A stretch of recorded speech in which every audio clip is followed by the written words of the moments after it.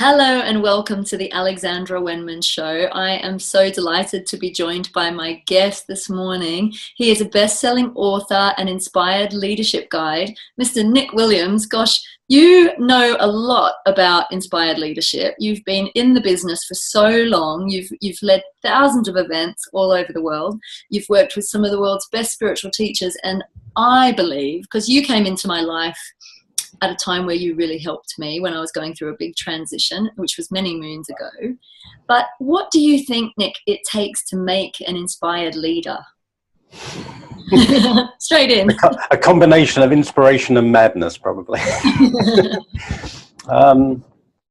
Yeah, a lot of courage, I think. I think a lot of us are here to, in whatever way, help shift this world from fear to love. I think that's the big kind of job description for all of us at the moment, whether we're aware of it or not. But I don't know about you, but certainly I grew up with a lot of fear. I grew up with a lot of the old paradigm, if you like, the old conditioning. So I do think it takes a lot of courage to really show up and be authentically ourselves. I think most of us have been so trained to play roles and to not be who we really are. So it's that paradox of like, it takes a lot of courage to be yourself, but then when you are, you go, well, what was the big deal? Why was I there? But it takes a lot of growth to get there, if you like. Yeah. What were some of the biggest challenges you found on the way to kind of stepping into your own leadership role? Well, the two things that really come to mind, partly loneliness, partly kind of going, am I the only one thinking like this? Am I mad?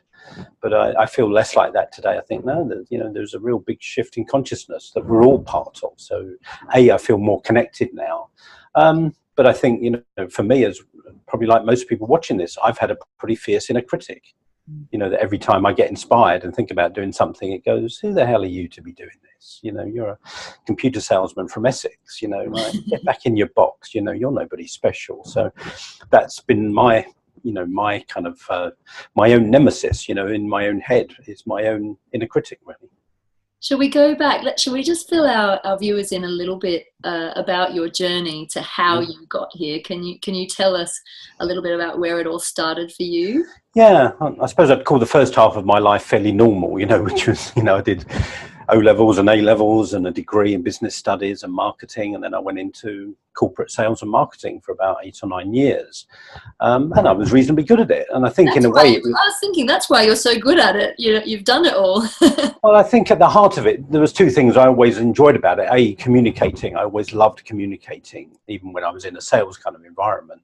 But also being of service. In a way, I love serving people rather than selling them stuff. And when I could serve them with stuff that also made me money and made the company money, it was a good deal. So I did that. But then, like a lot of people, I kind of went, is this really why I'm on earth? Was I really born to sell computers to Japanese banks? Was that, if I'm still doing this at 65, am I going to say that that's a life well lived? And the answer was a resounding no. This isn't why you're on earth. And I know a lot of people feel like that, but in a way they try and squash that inner voice. I would call that the voice of our soul, the voice of our calling. And I think most of us do a pretty good job of trying to not listen to that inner voice because it's scary. It's like, it often invites us to make significant change. So, I even when I was selling computers, I gave my first talk in 1986, so over 30 years ago now. And I just had a very different experience of myself while I gave that talk. It was only 2 hours, but I went, this is what I'm on earth to do. I'm here to teach, to inspire, to have fun as well, and, to be inspired and to be inspiring. And that was 33 years ago. So it took me 3 or 4 years to kind of pluck up the courage to then leave my corporate career to start my own business. So I started my own business in 1990, so nearly 30 years ago.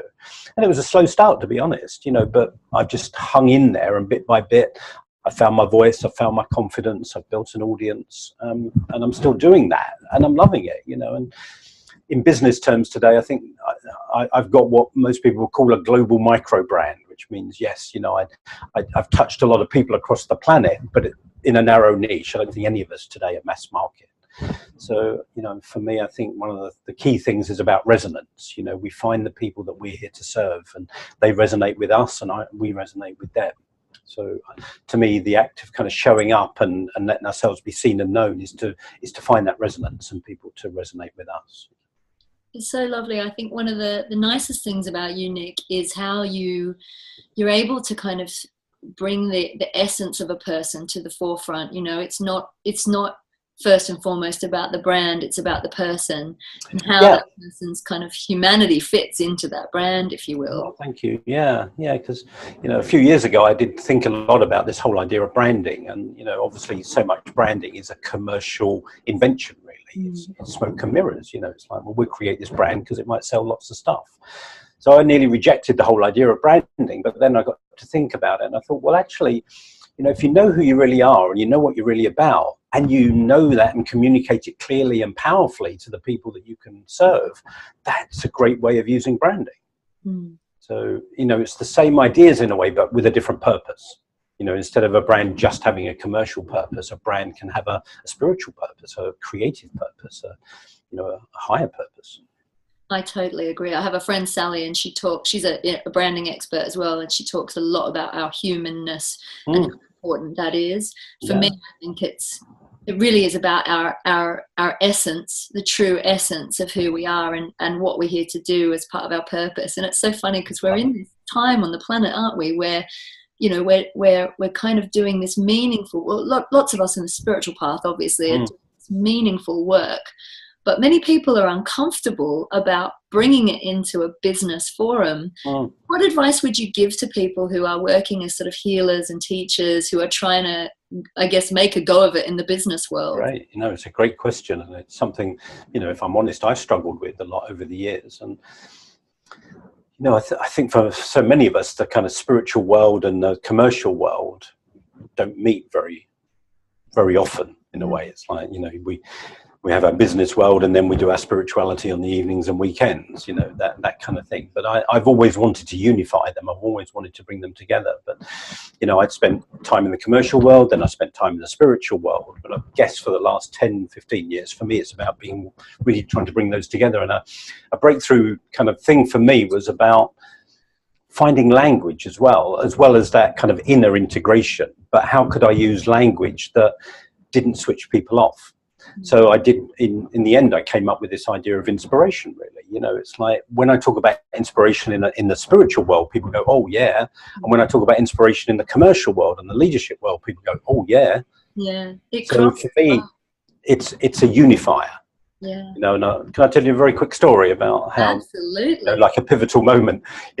I had a pivotal moment. I think it was in about 2003, but I thought I was on candid camera for a minute because I got this call from somebody, and they said, "I'm the head of, I don't know, learning and development, I think it was, for PricewaterhouseCoopers in Zurich.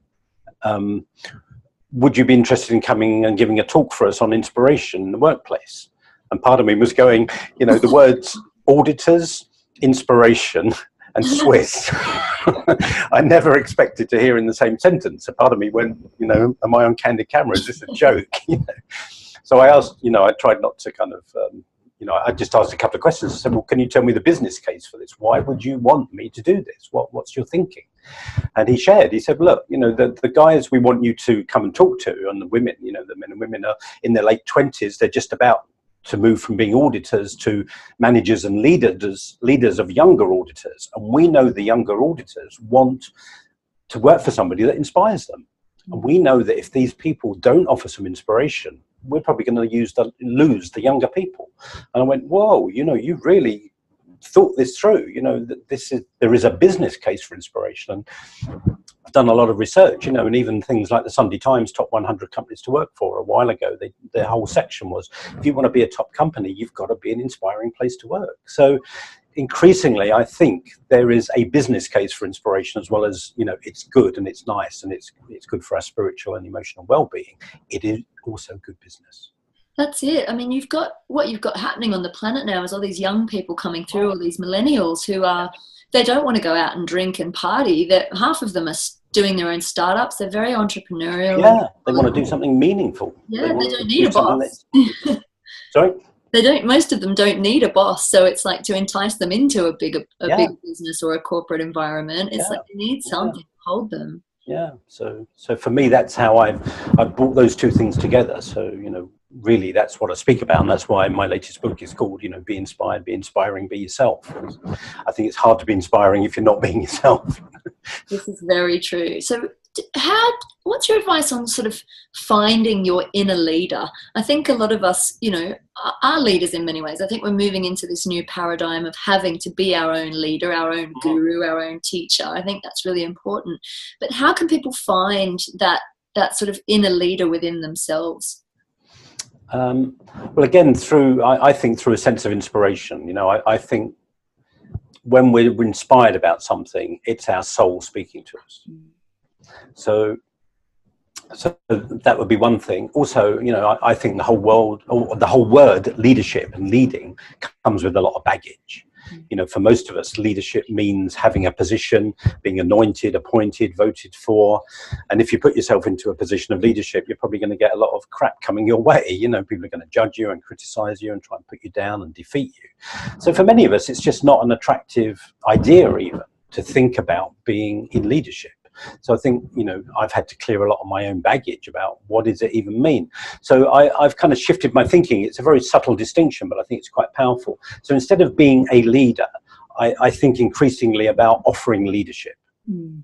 That's a good way of putting it. Each of us can offer leadership in any moment. Like, in a way, this is a leadership conversation. You've shown up. I've shown up. This is a leadership conversation, but, I don't know what you're doing afterwards, but I might, afterwards I might go into a bunch of self-attack and say, oh, I said all the wrong things. So, no, Nick. Or whatever. But in this moment, I'm in my flow. I'm offering leadership. Absolutely. And I think that people, we think of leadership, we put so much almost pressure on ourselves around that word. You think that being a leader means you have to be a boss or you have to be in charge of something. But you're being a leader if you're just having a chat with a friend and offering helpful advice in the moment, aren't you? Yeah. You're stepping into that role. So I wonder if there's a word that would not be quite as, daunting for people. But I still like the power of leadership, the word leadership. It's got power to it. Well, like most of the things, I started off talking about work and then kind of business and entrepreneurship, now much more in the leadership area. I think I've just resigned myself to the fact that we need to clear the baggage around these words and give them a different purpose. For most people, work was something you do for money. It's not something you do for spiritual expression, or business is something you do to make money. Same with leadership. Mostly leadership is about trying to control people. And I love the idea that the best leadership is about liberating people. Yeah. So another bit that's helped me kind of reframe leadership is that leadership is a choice, not a position. And, I think the first time I heard that, it was so powerful for me to think, oh, nobody needs to give me a position of leadership. I can choose. And in my work now, I love working with people that simply choose to offer leadership, who don't have a position. I'll just tell you the story of she's in the book, but, one of my clients that most inspires me, she's an Indian woman. She was brought up in the UK, I think, but now lives in India. And basically she started a school, based on, kind of empowering young people to be the best that they can be. And this school has become really successful, and people are now moving from different parts of India to send their children to this school because it's so inspiring. But when I asked her, I said, well, why did you set this up? And I hadn't realized it until she told me. She said, I had a young daughter. I didn't want to send her to any of the schools. So she created one herself. So she created a school that she would be happy to send her daughter to. And I just thought, to me, that's leadership. It's like the call in her was so strong to say, I want to do something beautiful for my daughter, but I also want to do something beautiful for the world. That to me is like that one story. She's such an inspiring woman. I've coached her, and I may even end up going to India to do a book launch event at some point. I just think she's amazing. And I love working with people that inspire me. So who does inspire you? Who are your most inspiring out there? There are some kind of public people, like probably about 5-6 years ago, maybe longer, I was very blessed to go to an evening in London with Desmond Tutu, Archbishop Desmond Tutu. Yeah. And to me, he was one of the most inspiring kind of leaders that I'd ever come across. He just seemed so open, so funny. He was talking about forgiveness. I suppose I was just kind of thinking, well, you know, he had every reason under the sun to be bitter and angry and vengeful, and he wasn't. And why? Because he practiced forgiveness. So, you know, I don't think we often talk about forgiveness in the context of leadership, but I also think, you know, part of great leadership is about learning to forgive ourselves for all our judgments and all the people that kind of have a go at us. That's not to condone what they do, but to say there's a place beyond judgment. You know. That's really powerful, actually. When around the time you and I met, I've spoken about it before, but when the magazine I was working for collapsed, yeah, that was a big shock, wasn't it? Really bad cyberbullying, and like was blamed for the demise of the magazine. And I remember at the time just going into such a dialogue with myself about, was it my fault? Did I do something? You know, why am I accountable for it? And I wasn't. What I discovered though was that I had almost placed too much importance on my role and not enough importance on me. You know, it was like all my sort of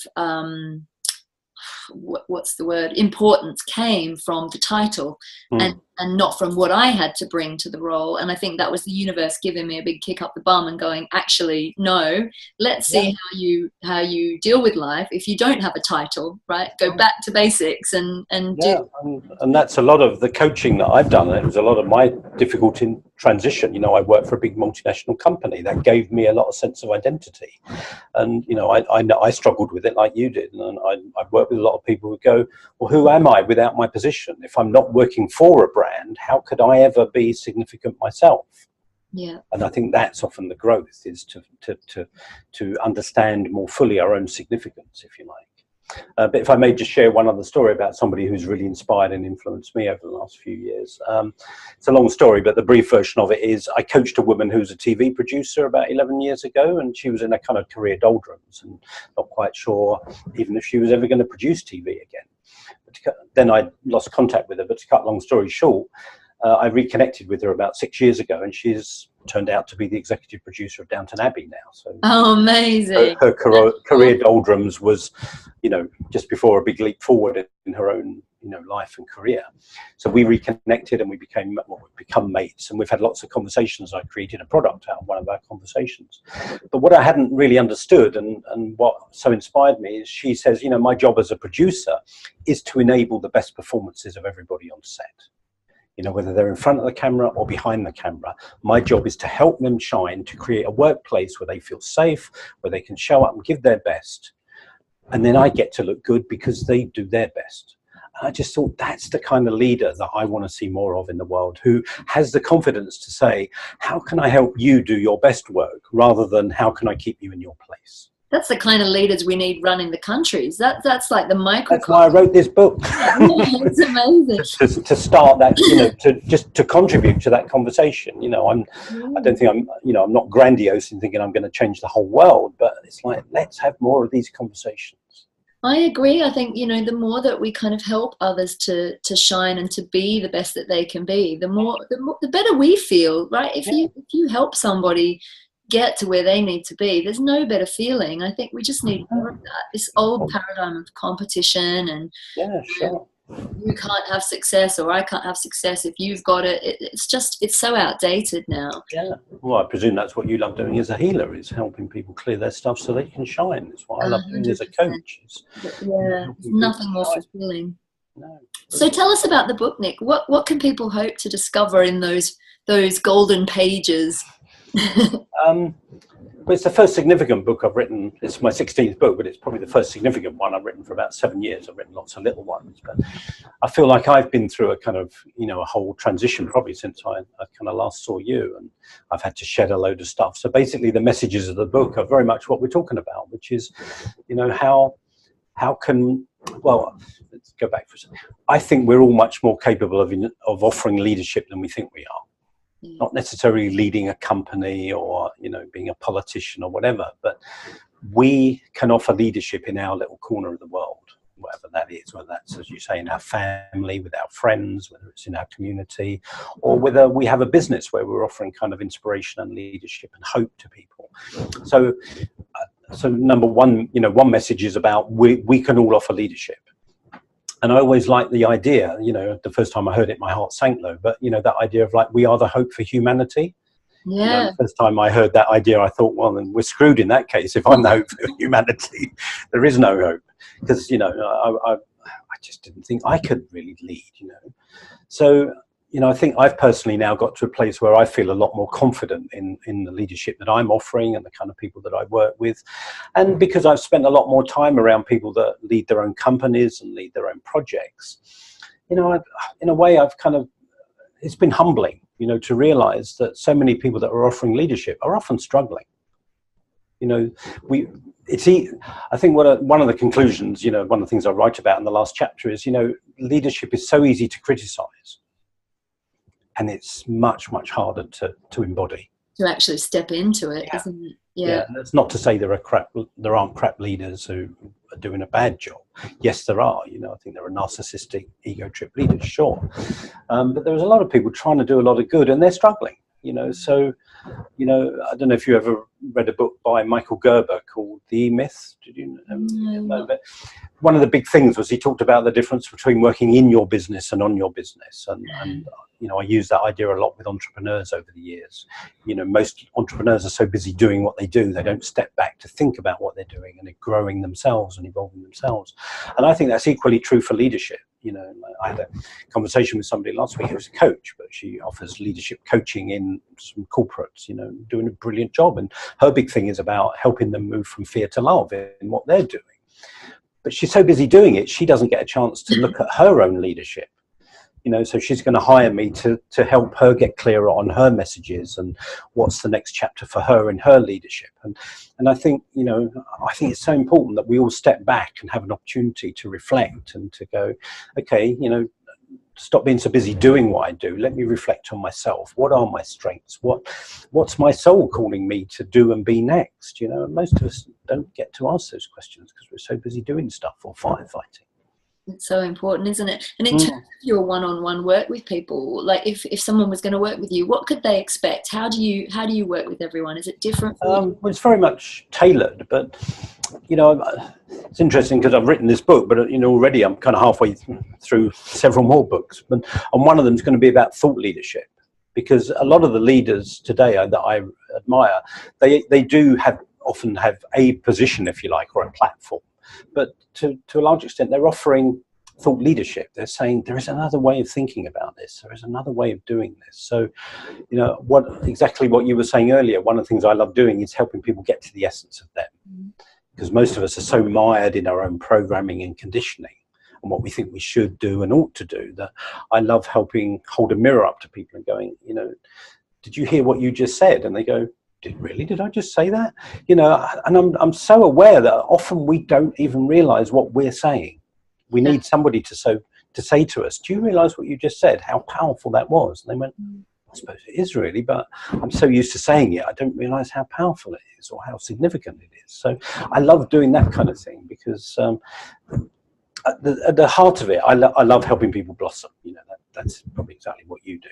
I love enabling people to blossom into not who they could be, but who they already are in essence. My belief is that, the best leaders are like gardeners, really. They just create the conditions that people can blossom in. So, for me being a coach or a speaker or a writer, in a way, it's all me being a gardener saying, here's some ideas to help you blossom. So I love working with people one-to-one. I love giving talks. I love writing. Any opportunity to get the ideas out. And as you say, sometimes just one idea can change somebody's life. It's absolutely true. It's amazing. You're probably so immersed in inspiration a lot of the time, like I am. We tend to forget that most people aren't immersed in it. This is true. I think I kind of, because we eat, sleep, and breathe it, you're just doing what you do most of the time, aren't you? And then when you step back and go, oh, okay, no. But I find as well, when you're living from that essence, and when you are just in that inspiration all the time, and you're seeing the beauty of the world and the people around you, it helps you to recognize the leadership in other people too. I just come back from India, and because I channel and I'm very clairaudient, and my guides are around me a lot of the time, and I often get messages about where I'm going and what I need to do. And I kept getting this message, you will meet the holy man on the road. And I was like, well, it's India. Surely I'm going to see plenty of holy men. Like, there's a little skeptic. Can't even go and buy a cup of tea without bumping Yeah, into a holy person. Yeah. but it was like, be sure you recognize him. And I was walking around. I had all this death, rebirth symbolism going on, and I was speaking to the jungle and the mountain. I was having, everything was all interconnected, and I was just feeling this, almost this paradise of the world around me. I really felt like I'd stepped back into this sort of heaven on earth vision that I had as a child. Mm. And so I'm looking for this holy man, and I'm kind of expecting him to be wearing white. And there was this thing about, you're going to receive a gift from him. And I got to the final week. I've been traveling for a month, and the final week, my friend Lalama, who lives in Delhi, took me to a few temples. We went to a Lakshmi temple, and then we went to a Kali temple. And while we were in the Kali temple, I was just in floods of tears, because it just felt like I'd come to a sort of a completion of a cycle, and been through all these really difficult dark nights of the soul, and this kind of period awakening. And I walked outside, and I only had a few days left in the country, and I'd sort of forgotten about the holy man. But I could see what this man looked like, and he had white hair and a white beard and these shining eyes. And my guides had said, you will know him by his shining eyes and the warmth you feel in your heart when you see him. And I was looking for him in the temple, because I was like, I'm in the temple, it's the only day I've got to be in the temple. I'm looking around the temple and going, is it him? Is it him? Looking at all these prayers. And half of them were just doing the prayer and like not even caring, like it was their day job, right? Take your money, take your offering, chuck it on the altar, thanks, off you go, give you a little blessing, whatever. And we finished our little, prayer in the Kali temple. I walked outside, and on the street outside was this man with a begging bowl. And I went, oh my God, it's him. Wow. And I looked at him, and I saw the face, and then I looked in the eyes, and this man just looked up at me, sitting in the gutter. And he looked up at me, and I just looked at him, and I felt the warmth and the light and the shining energy coming from his heart to mine. And I walked up and I gave him some money, and my friend Lally gave him some sweets that we'd taken an offering from the temple, and they give it back to you. So we gave him the sweets, and I gave him some money. And there were no words spoken, Nick.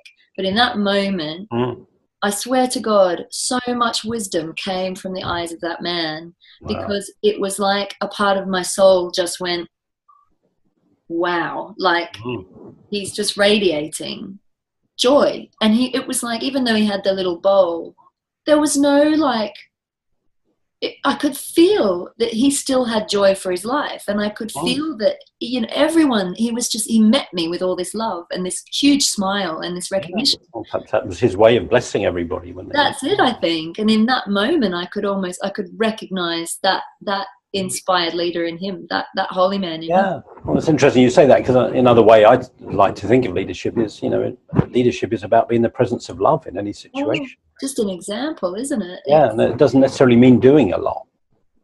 Yeah. My friend who I mentioned, the Downton producer, she told me a little story of, being parachuted into another project and feeling like she'd done a really bad job. And not bad, but it's like she didn't choose the people that she would normally work with. And at the wrap party at the end of it, she got a card, and the card said, "Thank you for the light you brought." And she was telling herself a story of like, I didn't do as good a job as I could have done. Mm-hmm. Yet everybody on the set was saying to her, without you, this would have turned to crap. Yeah. So she was the presence of love when everything around her was, very jangled. And I just love that idea. She's a student of A Course in Miracles, so that's kind of what she does, even though she's...